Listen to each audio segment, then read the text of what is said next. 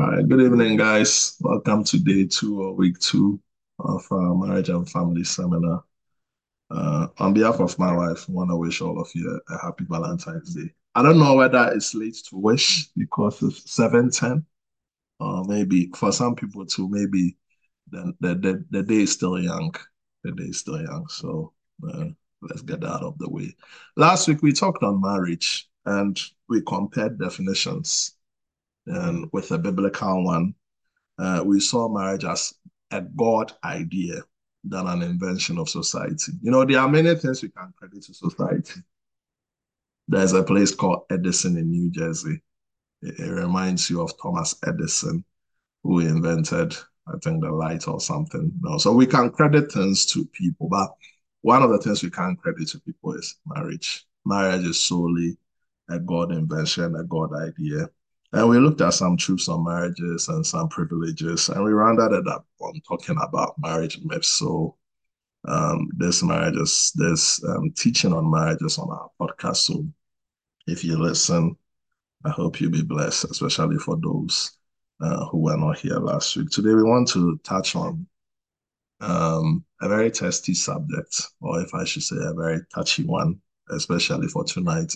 It talks out on more on roles and responsibilities. Marriages struggle because there are too many viewpoints on that.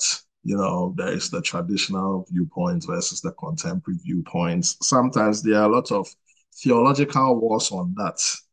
There are some churches who believe in complementarianism. If you do remember when we were covering our series on the Book of Romans, I did talk a bit on that. A woman's supposed to play the supportive role, and that she's a complementarian.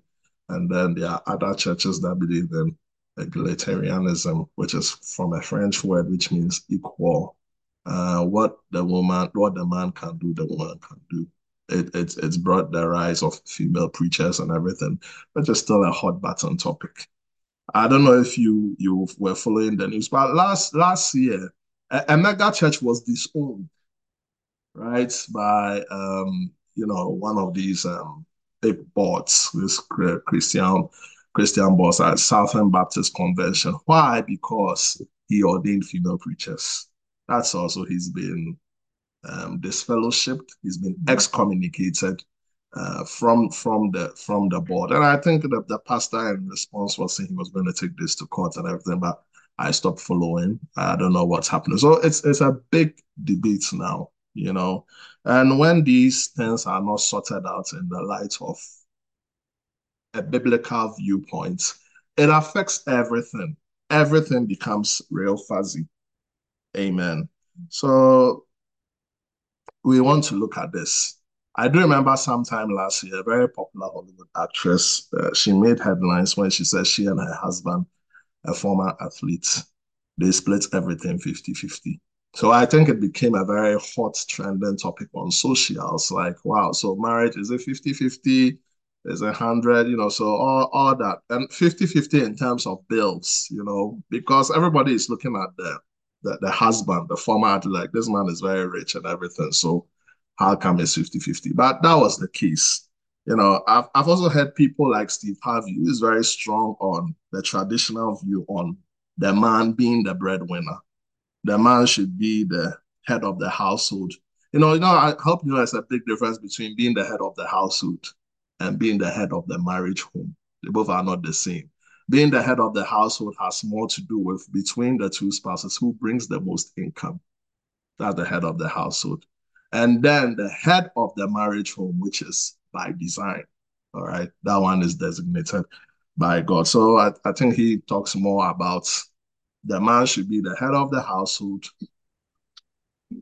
in addition to be the head of the home and should pay and supply and do everything. Because he talks more on the traditional viewpoint. I think these clips, it always circulates somewhere around where he talks about that the man should do that. But all these concepts are they feasible in today's world where women are more career driven and rising in corporate circles? These are questions that sometimes it gets a lot of discussions. And all this, what does the Bible have to say about this?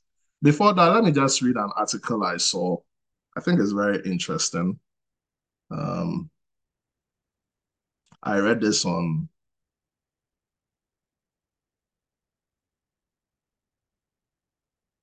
Business Finance, and this was about this same issue. No, Business Insider, I'm sorry. And this was this same issue. The title of it is I make four times more money than my husband earns. He later admitted he was jealous of me being the breadwinner. So basically, this was a husband and a wife. Um, when they got married, I think they are 11 years into their marriage. In the initial stages of the marriage, the man was the breadwinner and he did a very good job.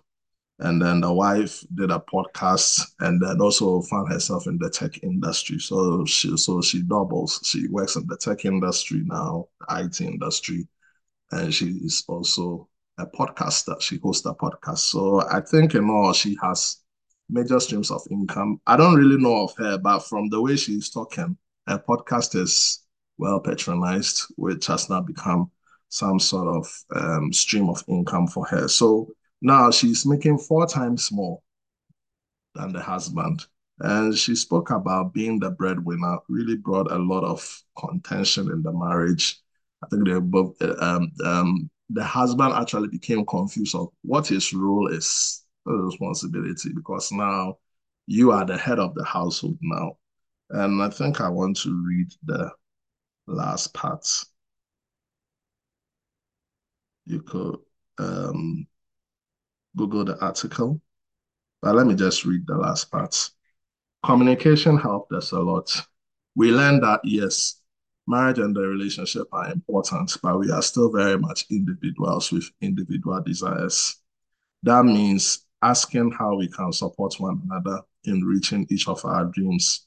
Plus, I may be head of household because my pay stub says I make more money. So you see, talking about head of household, it's not talking about I'm the head of the marriage home, the household that pertaining to the income wise.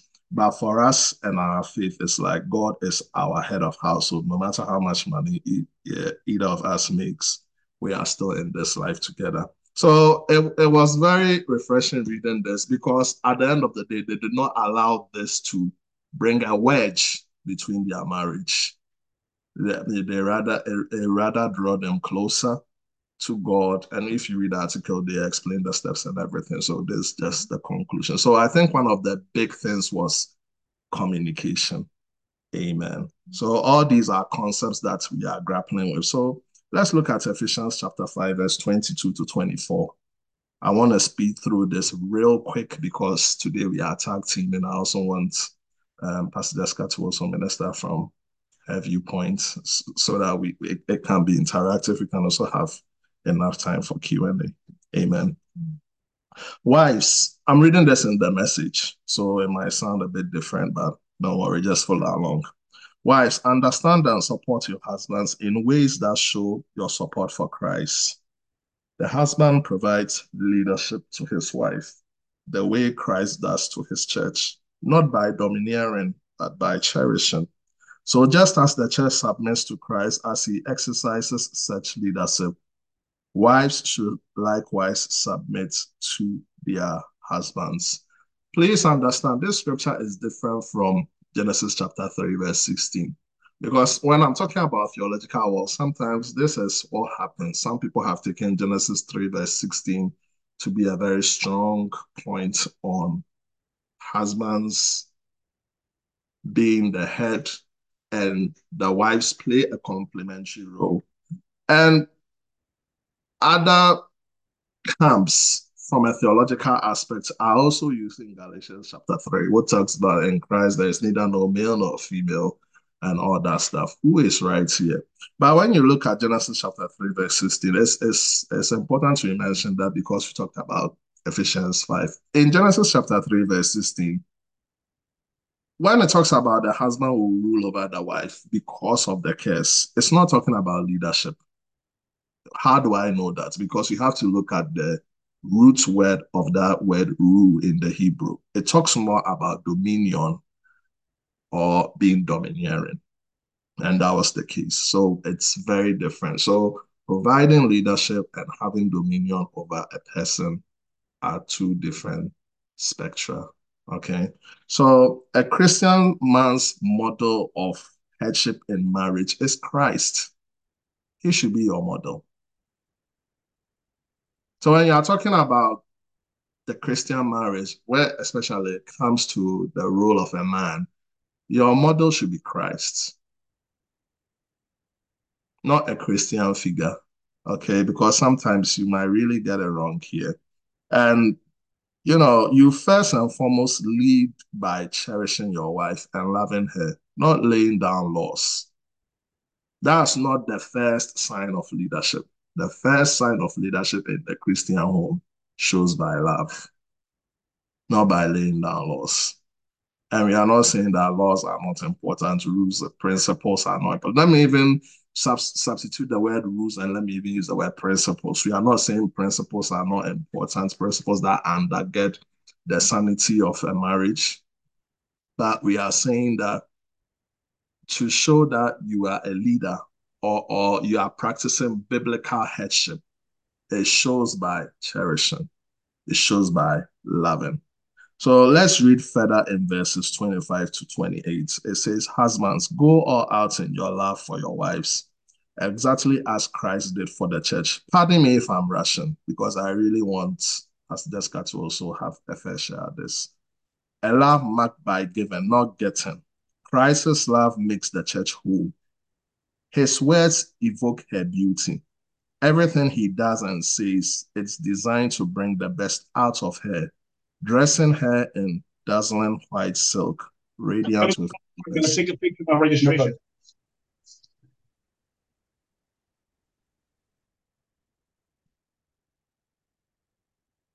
Dressing her in dazzling white silk, radiant with holiness. And that is how husbands ought to love their wives.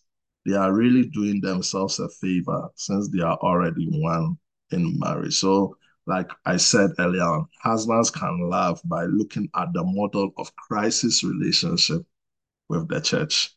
So let me say this, every husband has a very, very high calling because we are following after Christ. And following after Christ is no mean feat. We have a very, very high calling. We are not to model our marriages after father, model our marriage after a biblical hero, model our marriage after a Christian leader that you may respect, but model your marriage after how Christ relates with the church. It's a very, very high calling. Some husbands model their marriages after pop culture, family, or cultural traditions.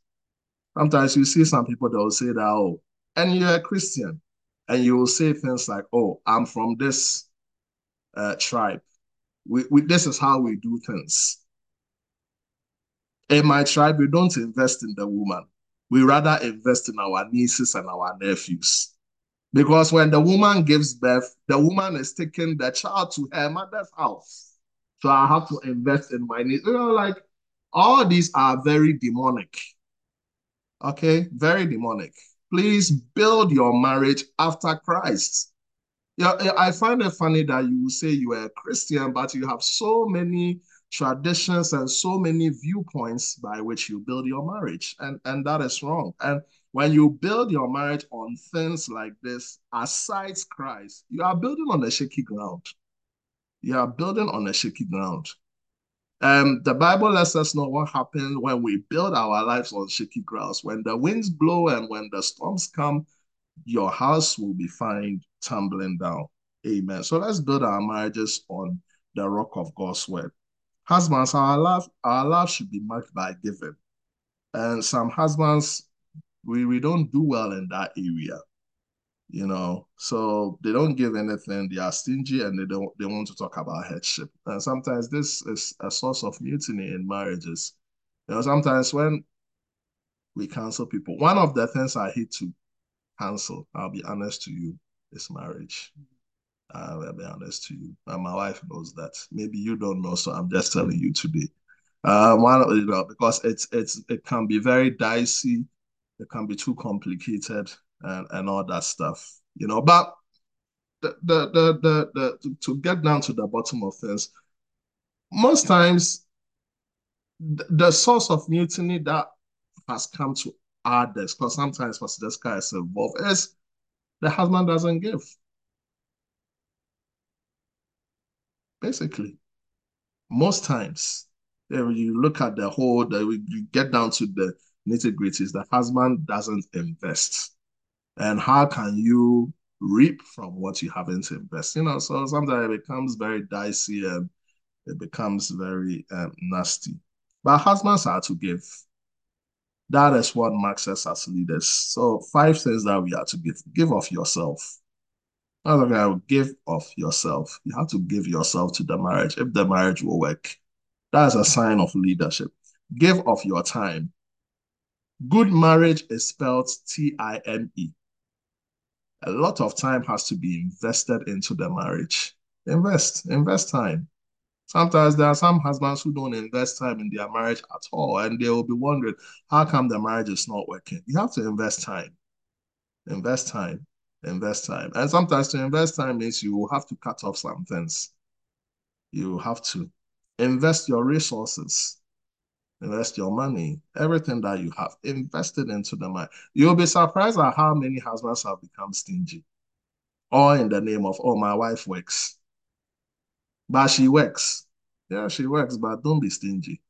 Your leadership or your headship is marked by giving. Amen. Give love. Give love. Valentine's Day is only a day. It's not called Valentine's Life. It's a day. 11:59, that day is over. What are you going to do at that? Continue to give love. Feed it with love. And then give leadership. Give leadership. Amen. So now that we have a clear biblical defined role of the husband, does he have responsibilities? Yes, he does. So first and foremost, for us to understand responsibilities of both husbands and wives, we have to understand the peculiarity or the uniqueness of both spouses. We can't turn a blind eye to that, because when we turn a blind eye to that, we are destroying the family fabric. Amen. So look at him in First Peter chapter 3, verse 7. In the same way, you husbands, I'm reading this from the Amplified, live with your wives in an understanding, with great gentleness and tact, with an intelligent regard for the marriage relationship. So you see, for you to have harmony in the marriage, please know about the marriage relationship. That's why it's important to read books and all that stuff. As with someone physically weaker, since she's a woman, show her honor and respect as a fellow heir of the grace of life, so that your prayers will not be hindered or ineffective. I wish I could have time to really give commentary on this, but I'll just pick some salient points.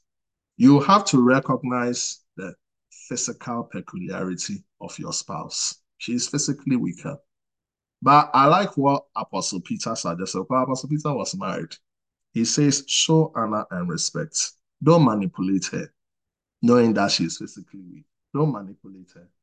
Rather, show honor and respect as a fellow heir of the grace of life. So this scripture makes us know, husbands and wives, we are all equal in the sight of God. Nobody is superior, nobody is inferior. But physically speaking, there are certain peculiarities that makes us unique.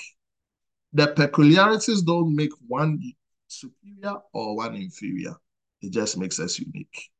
That's all. Amen. So sometimes wokeness and liberalism will want to say something different, but that's really not the case. That's why personally, let me say this, personally, I'm against, transgenders coming into sports that are gender rules. Because we are not the same.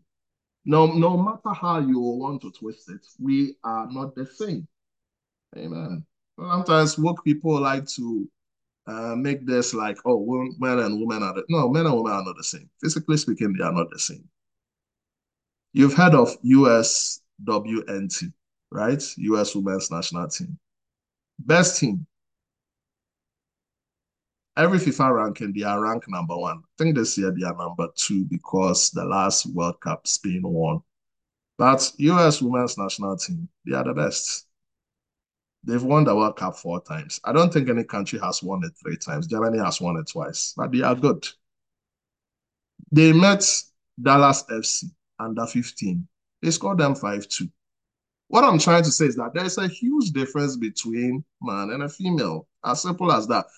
Happen on this doesn't mean that you are trying to make one superior and the other one inferior. You are just appreciating the differences that God has created, the differences that makes us unique.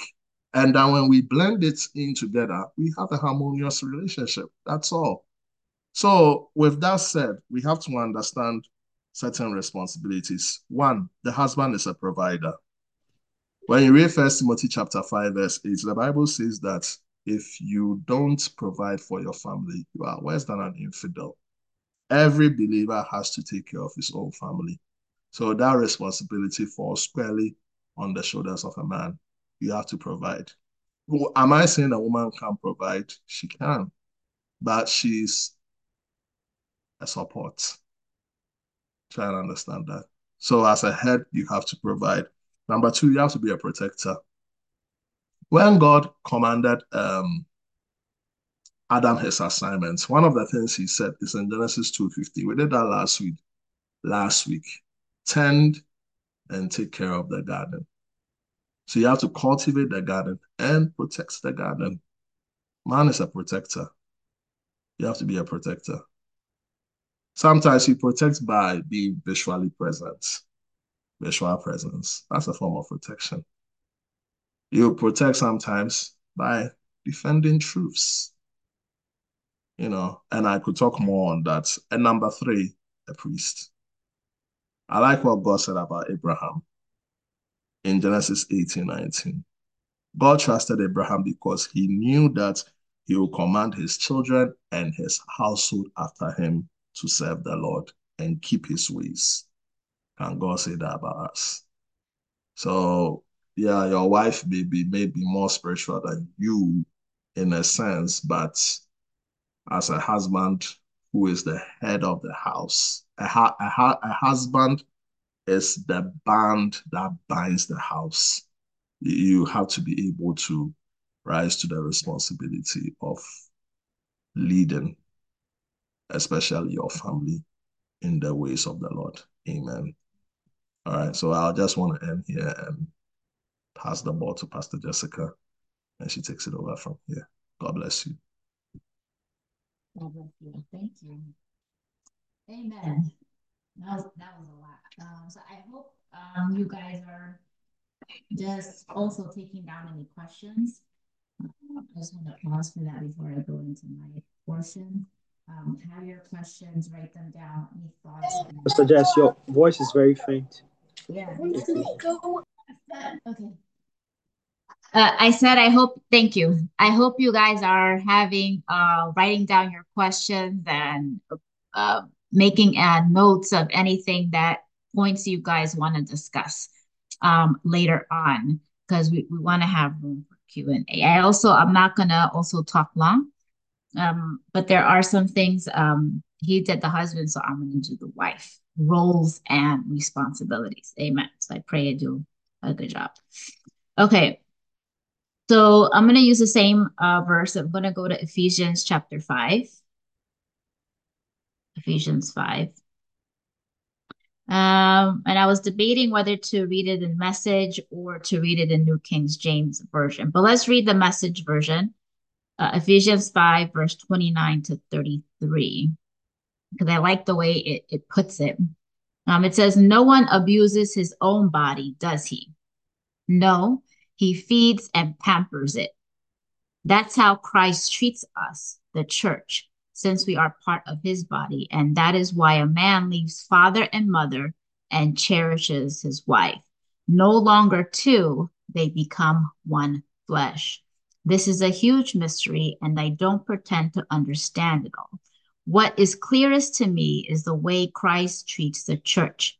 And this provides a good picture of how each husband is to treat his wife, loving himself and loving her, and how each wife is to honor her husband.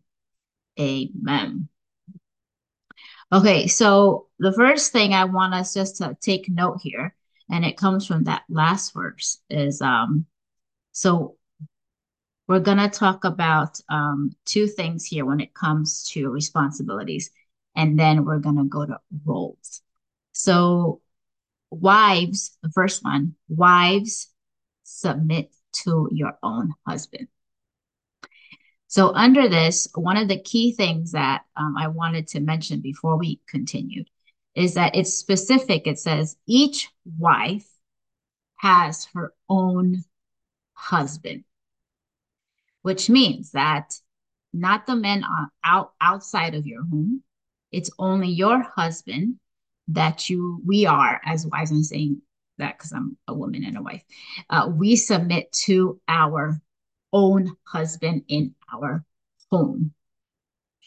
Why do I say that? Because I've seen this being misused for men to mistreat women and have them do whatever that they want. Because then, I've heard so much abuse of women because of that, because we don't understand that it's our husbands that we are submitting to. That's one. The other part is what exactly submission is. That's another thing that has been misused and abused. And sometimes we lack the proper understanding, ignorance of what it truly means for a wife to submit to your husband. And I like that Pastor Steve touched on the fact that we are equal in the sight of God because he created us that way. It is under grace that we are equal in that sense, but we are not the same. We don't function the same. And when we embrace and acknowledge the fact that we function differently, then we can appreciate our union much better, and we appreciate our union to the fullest. Amen. And I believe that that is God's intention for our marriage. Okay, so I wanted to say that. So that's the first one. Each wife has her own husband. So wives, nobody is allowed to tell you how to dress, what to wear, what not to wear. 1 second, I'll pause for a second. Make sure. Okay, what to wear? Well, I can tell you from person. People have tried, other men have tried to tell me, how I should wear my hair, or what I should lipstick to wear or not wear. Okay, so I never mind them because I know who my husband is. Amen. Okay, enough there. Next, so under this submission, right? I want to talk about submission. So, and this is going to sound kind of like, whoa, but submission does not mean that we do every single thing our husbands say. Okay, I'm going to let that simmer a little bit.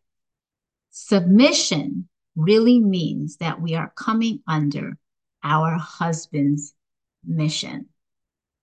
Ladies, when we pick our husbands, for those of you who are single, pick the right one. Pick a godly husband who follows scripture and the Lord. These things are important. That's the top. Number two, you have to know your own value before you get married. What is God's purpose for you? What is your value? Do you have respect for yourself? Because this is why I think one of the reasons why we mismatch, people get mismatched in marriages, because we don't look at our person that we're married. What's their mission? What's their purpose? Where are they going? Where are they heading? What are they thinking? What are their values? So it means that that our values and priorities should be aligned with that of our husbands, right? So what are his values? Do they match yours? This is some of the things that need to be discussed before you get married. Okay, continue. Our husbands' values and priorities should align with God and the scripture. That's another important one. Do your husband's values and priorities align with God and scripture? Because that's what you're basically coming under. It also means, submission also means that we need to actually help our husbands. That is what we are there for. We are actually built for it, to help them because men need help in certain things. Some things do not come naturally to men.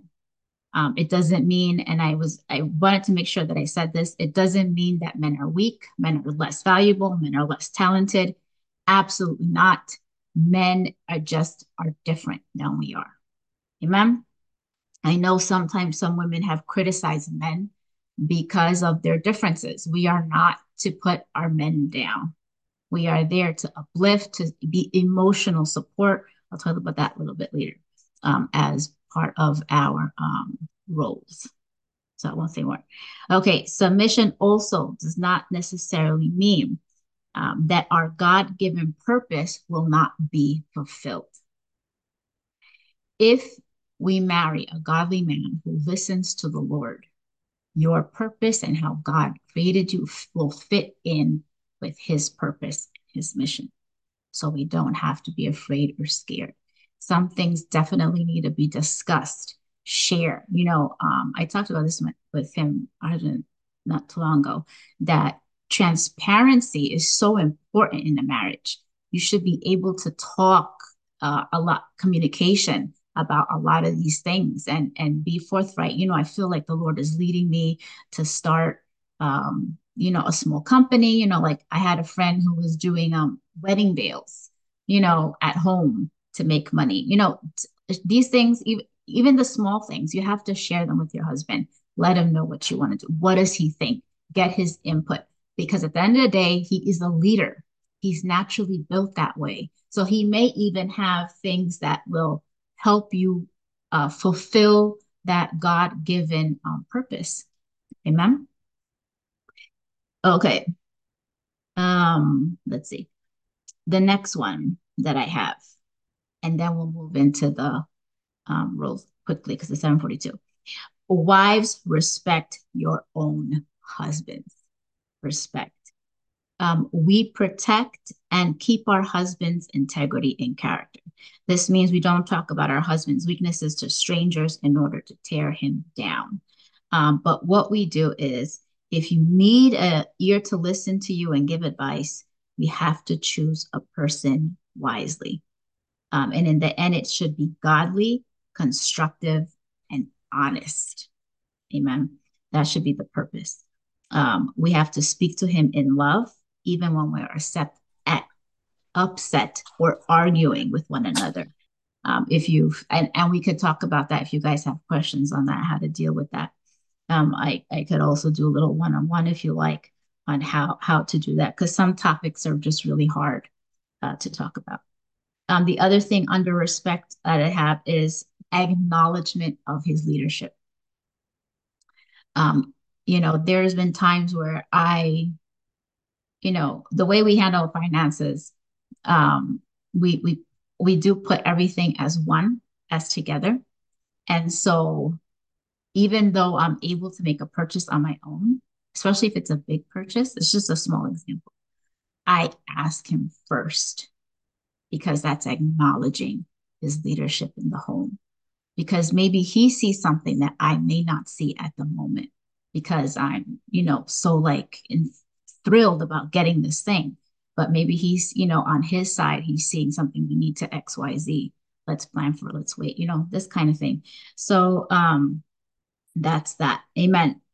Okay, so let's let me do this in 2 minutes. The last one that I have here, and this is for roles. We are nurturers of our household. Wives are nurturers of our household. Titus 2, 1-8. I'm not going to read the whole thing.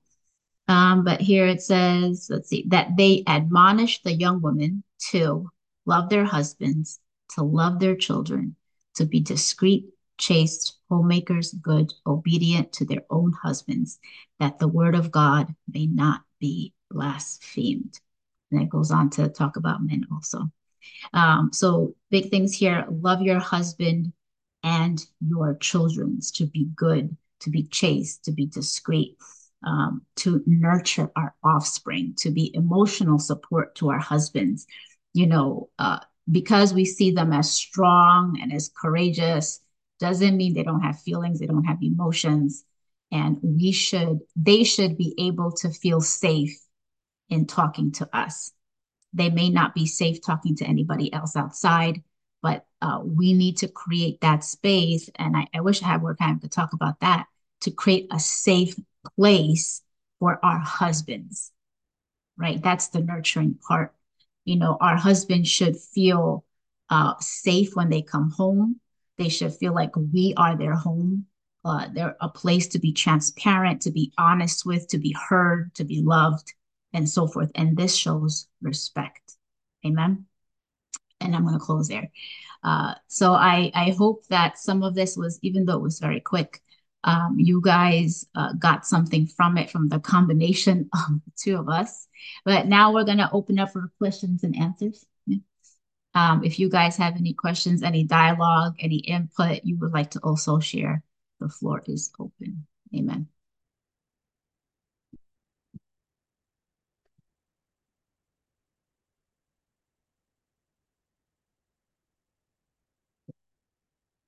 I'm thinking you guys should have a lot of questions because I have questions and I haven't even.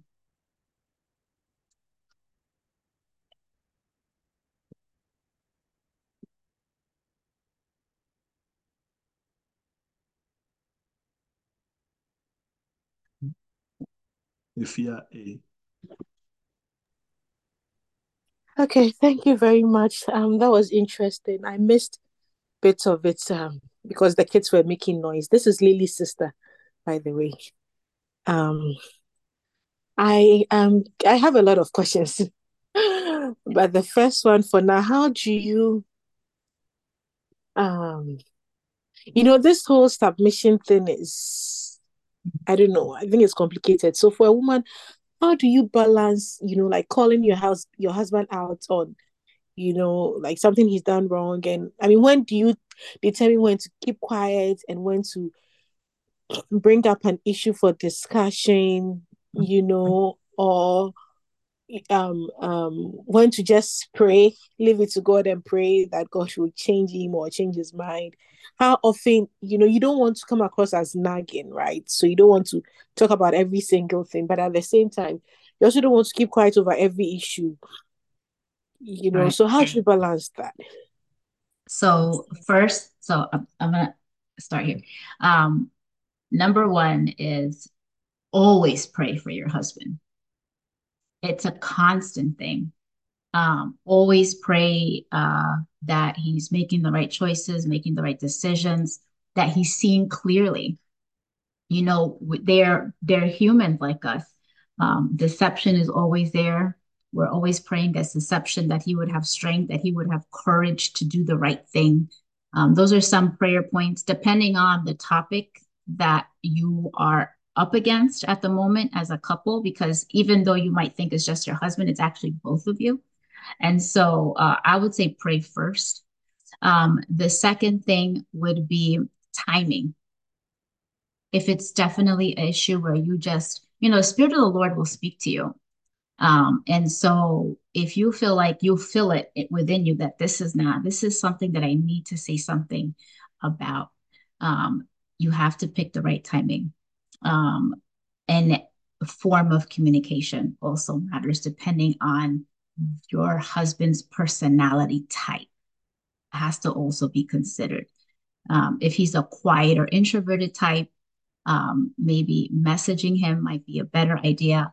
Like, listen, honey, however you call him, I need to talk to you about something that I've been really thinking and praying about. When do you have time to talk? In a gentle tone. And then the other thing is not to call him out in public. This is something that we need to refrain from. It's sometimes really hard to do at times, but we need to hold ourselves in public and wait for a private time to talk. Maybe you're at a function and you didn't like the way he spoke to you. Wait till you get in the car. You could just be quiet about it, carry on, you could go to the bathroom, pray about it, come back to, because sometimes some things are really upsetting.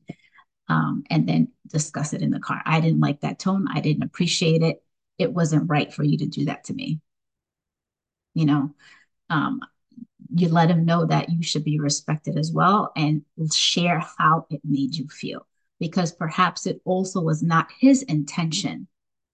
We also have to have that consideration.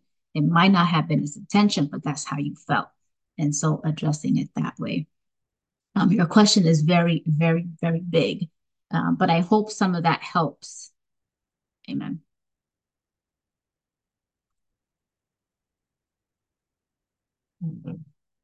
I think she said it all. Yeah.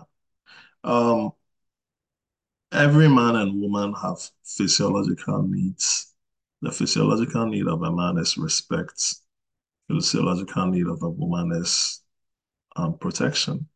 So sometimes it's not that men don't want to hear our issues, but it's how. So um, that's it. But women are also very emotional.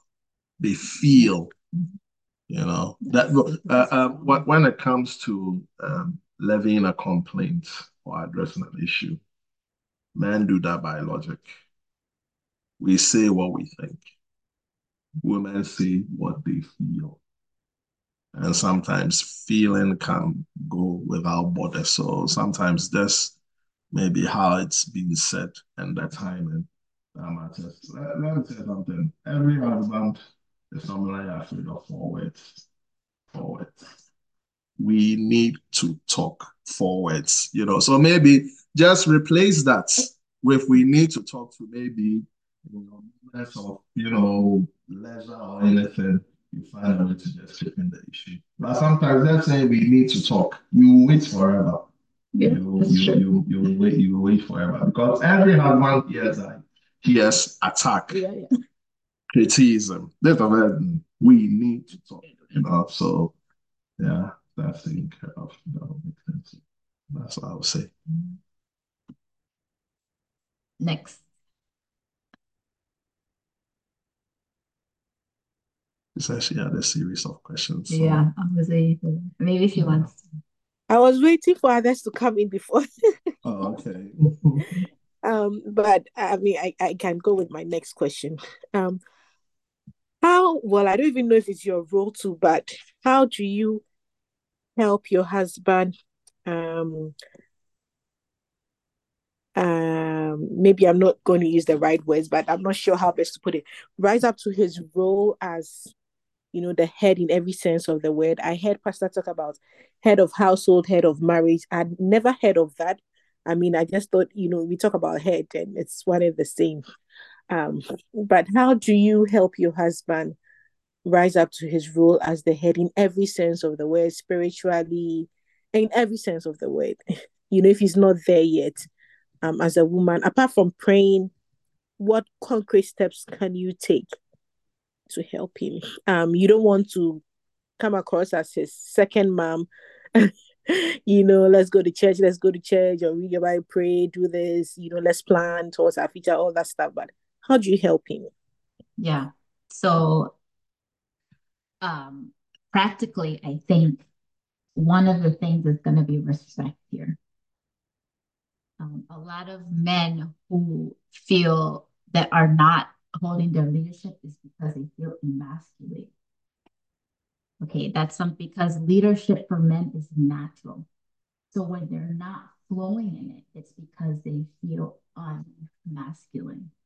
So how do you repair that? Is by showing them respect. That's how they feel the love. Okay.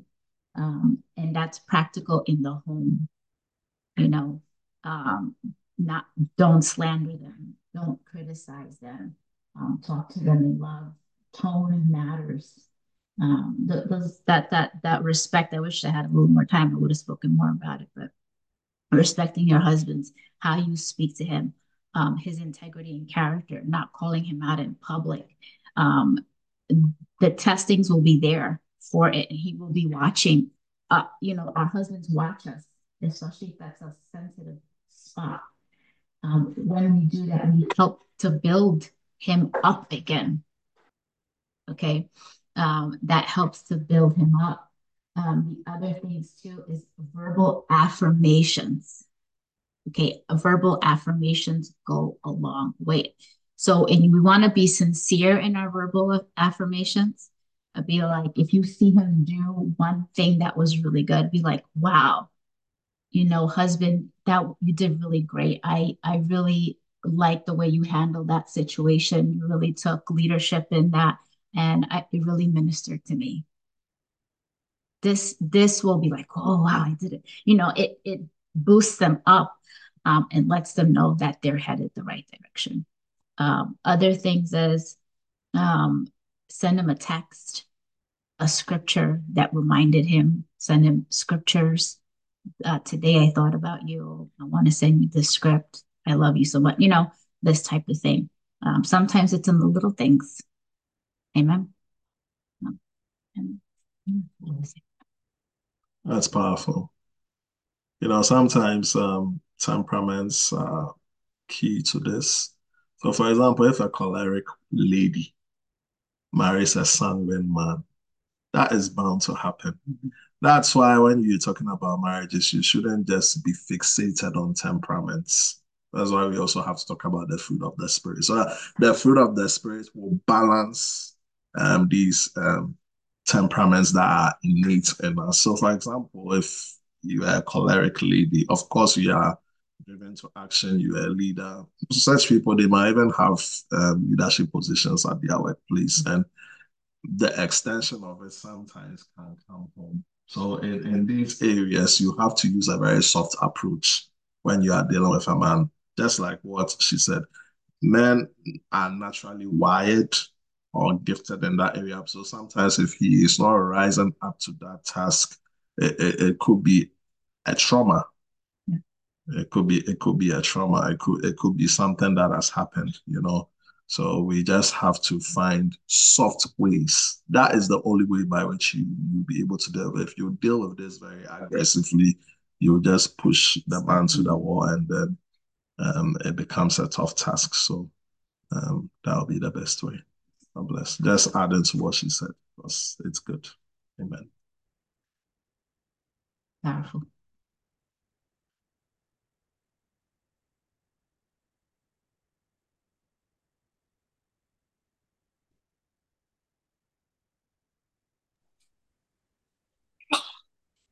Hi.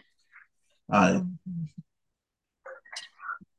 I miss a lot, so I don't know how to put my question, but my question is something that I've been asking or praying about it. Okay, I have been married before, and I'm not married anymore, and I asked God to open that door again, but I wonder. This question is so.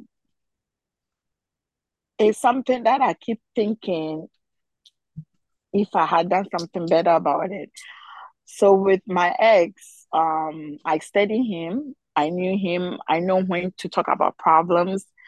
I choose a particular time. I don't talk in front. I mean, I don't come. I really, well, I talk a lot. Mhm. But when it comes to like an argument or stuff, I don't like arguments. I get afraid of actually arguing with somebody, whether my spouse or anybody. I just don't like arguments. So to create peace, study him and the type he was, there was a particular time that if something was going on and I don't want or it's not going to help, I choose that time to talk because I realized that time was the time I can get to him. But my question is every time for the 4 years or yeah, every time I had talked to him in that moment, that hour, that time, he don't talk back. Yeah. He never talks back, and then he never takes whatever we I talk. So I was always the person to talk. It's not that he doesn't talk, he talks. But every time there is something I have to bring on the table, he will sit still, he will listen and says, okay. And then problem is supposed to be solved. I ask people who have already gone into marriage. I had a lot of answers, but it seems like I was never able to break through that part. He will sit still, listen, and say, okay, so let's say I suggest something and then I give reasons why it will help this marriage. And then he agrees and he will say, okay, but he will never do the action in order to bring fruitful outcome. So in cases like that, what is a person supposed to do? You want to take this? I feel like you have something to say for this. This is a very tough one. When you read First Peter chapter 3, verse 2, sometime I think that we should read it.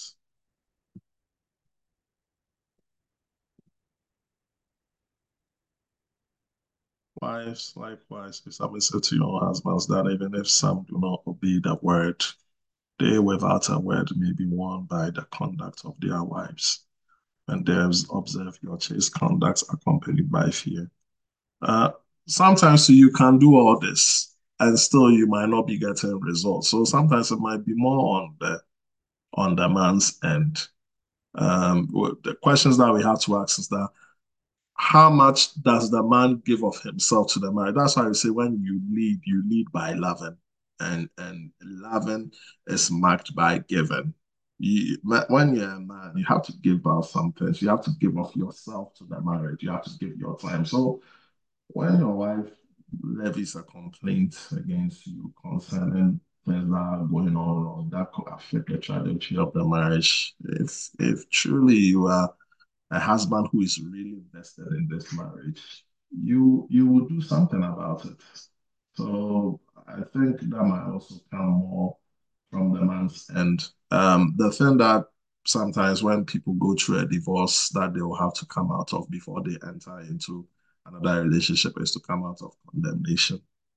Because if you still have condemnation, that is not going to help the situation. And also, it's past. You might never be able to know the man's agenda or forum for why he may have acted that way. But scripture is always true that sometimes you might even say a word and they might not want to take the word, but through our conduct, we are able to bring a positive outcome. So I think that's the little thing that I would want to say about it. Amen. Mm. So I'll add some things to what Pastor Steve said. So the scenario that you explained, I don't see that the quietness was the problem. The problem was in the response. Okay. There was no action, no fruit. So when there is a spouse, because that could be a wife too, because it can be that way as well. It's I would say the person's agenda. What was their actual intention for the marriage? It might not have been the same as yours. So then we go back to what I spoke about earlier was values and priorities. This is something that definitely we need to talk about before we step into a marriage. Now, I'm not saying that you didn't do that, but because sometimes people's agendas can be hidden, right? And people are not always completely upfront with us in what they say. And I don't think there's one thing that I want to make sure that I'm clear with is I don't think that this was your fault per se. And like Pastor Steve says, remove condemnation from that as you go forward, and pray about wanting to get married again and opening that door, because sometimes things are kind of you will never know, but I will say that it's man's agenda, man's responsibility, and to respond. So sometimes a man can be quiet at a table, but when you're discussing something, but it's not always a bad thing because they might be processing. Exactly. Need to think. So we also have to understand our spouse's personality and how they function as a person. The way my husband functions isn't the same way I function. Some people in general, because I know females that are like that, just need more time to think before they can talk and speak what they're feeling and what they're thinking. And they can't do it in the moment. So sometimes just to give them space, if you do come across that again, and then watch for a response from them. Um, One of my mentors once told me that just because my spouse is doesn't seem like they're responding doesn't mean that they're not going to respond. Does that make sense? So just because they're not saying something right then and there in the minute that we want them to say something or do something doesn't mean that they're not considering. Amen.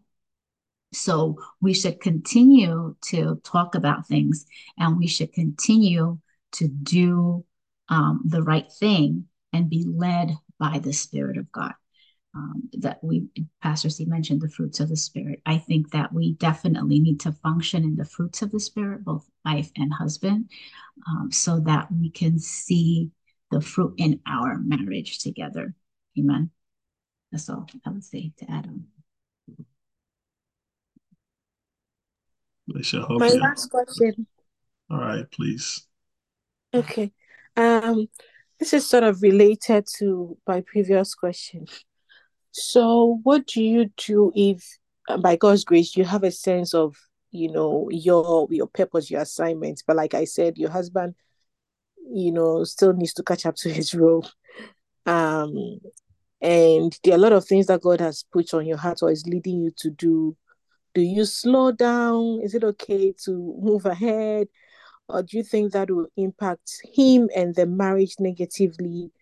Will affect his ego? What do you do?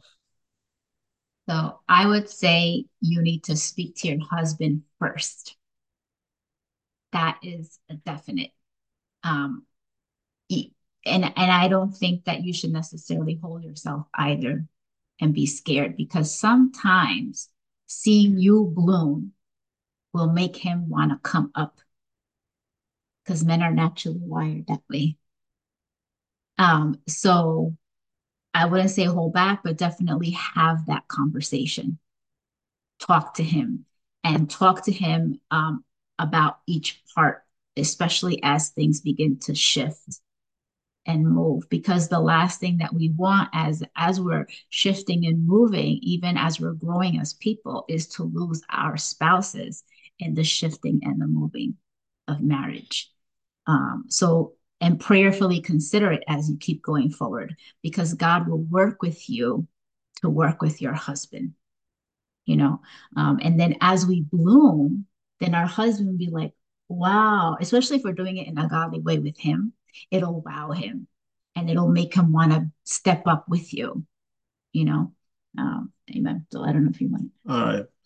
And also, if he is given to inaction, find ways by which you will make him feel like a collaborator so that it will not feel like a solo project. Yeah, I think with that too, that will also help him to get on board. Sometimes there are certain men who are given to inaction because they feel like the magnitude of headship is so looming and so dawning on me that this is not what I signed up for. I know I'm supposed to be the head. I know I'm supposed to give a sense of direction, but I didn't count the cost of the magnitude of what I was about to step in. So sometimes when you say things like that, like this one, my purpose and sense, you'll be very aloof. He might probably say, go ahead. That means he doesn't support you. It's aloofness. Or he will just tell you to shut it down because you are trampling on his ego and on his sense of headship. But when you present it to him in such a way that he feels like I'm going to play a collaborative effort, I think it will help him to rise out of his shell of inaction and then do that because every man wired naturally likes being given a sense of purpose. So it's also how you approach it. Amen. Yeah. But Pastor Steve, I love everything you've both shared, but sometimes maybe the way you want to do it, and I mean, it is your thing, right? Maybe something you're passionate about. You know how you want it to go, or maybe God is leading you in a certain direction, and He's bringing other ideas that are, He wants to support, but on certain decisions you disagree with Him, and you feel so strongly about A, and He wants you to go B. And if you don't listen to him, then of course he might be aloof. But I mean, you feel so strongly about that. What do you do? Okay. So with the decisions that he is saying, that might probably be contrary. Could you find at least a grain of truth in it that can support your decision? Because maybe to him, he is also feeling you don't value my counsel. So instead of just rejecting everything outright, just look at it that is there a grain of truth? Yeah, he might sound like a contrarian against these plans, but find out whether if there's at least a grain of truth in it, just a grain of truth. Because when that happens for too long, then he's gonna stop contributing and feel like you are always giving me pushback.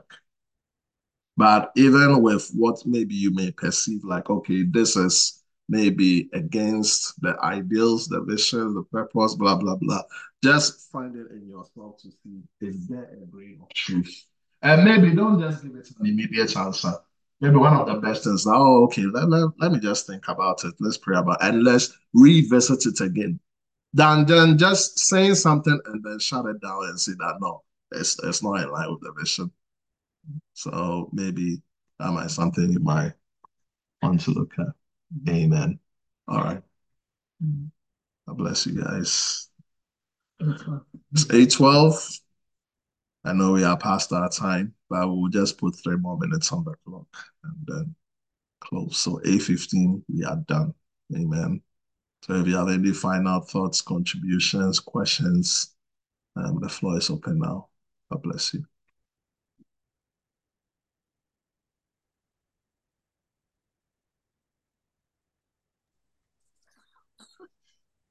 One question, Yes. please. I don't know if it's related to my questions are like almost married. I don't know, but anyway, It's all in the right. Bible, God said the Bible says whoever married a divorced woman, I don't even remember what it really says.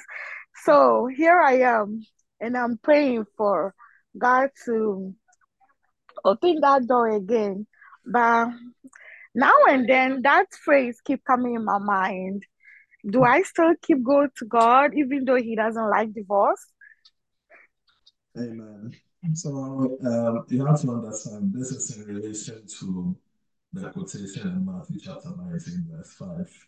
Now that was Jesus talking under the law. Under the law, which was also inspired by Jesus, when you married a divorced woman, you had committed adultery. But if you read First Corinthians chapter 7, where Apostle Paul looks at marriage now under the lens of the new covenant, that does not really hold and that doesn't apply. So if someone is divorced today, and if you married a person, you haven't committed adultery, considering that the other person is not tied or hooked up. Amen. So maybe one day we'll have to look at First Corinthians chapter 7 and Thank you. because this was Amen. talking under the law. So mind you, Galatians chapter 4 lets us know that Jesus was born in the fullness of time. He came under the law. So mind you, Jesus was not operating under the new covenant. He was operating under the law. So everything that Jesus would say was still under the law. He didn't come to be at odds against Moses. He came to fulfill the law. So he also quote parts of the law. So this was what was written for them. This was Old Testament. But when you read First Corinthians chapter 7, when both of you are unhinged, irrespective of relationship status, and when you get married, that is not considered adultery. Amen. Amen. Okay, it's 8:15 now.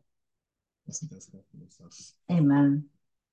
Let's close with prayer. Like I said, my prayer is that my prayer continues to be that this was immensely helpful to you, that it encouraged you, that it encouraged you to also look at your own marriages, or if you're single and you're looking to get married, it gives you prayer points and what to look for and what not to look for and what to stay away from. Amen. So keep coming, keep thinking about it. We're going to come back next week with our next session. We'll still take questions if you guys have questions that you thought of. We'll take them at that time too as well. Amen. So let's pray. Lord, we just thank you and give you praise for the opportunity to share in an open forum, Lord God, like this with transparency. I pray for each and every single person that has joined and their marriages, Lord God, those of us that are married, that you will continue to be our Godhead, Lord, that you will continue to guide and lead our homes, Lord God. May we deal with each other with wisdom, with love, with knowledge, with your intention, Lord God.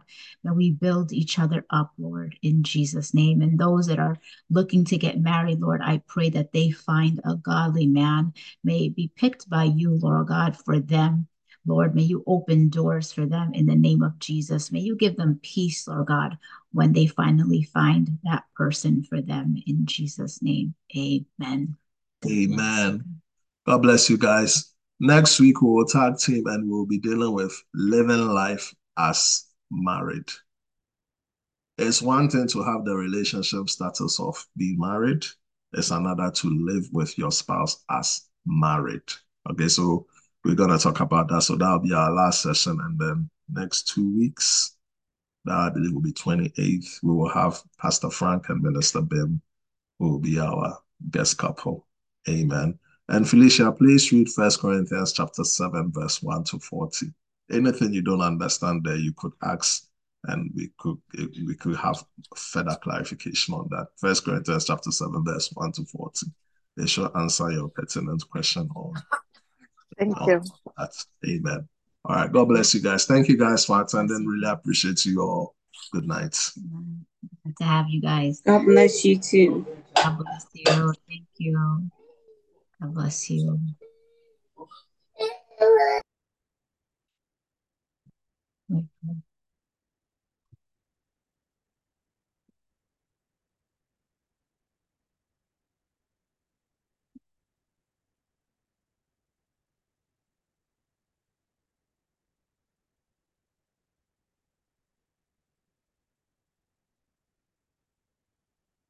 It's more than a fear. Okay. Yeah. That's Lord. Lord, that's saying.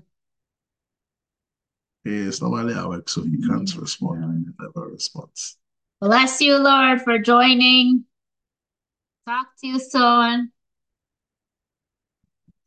That's answer. He's can hear us. Yeah.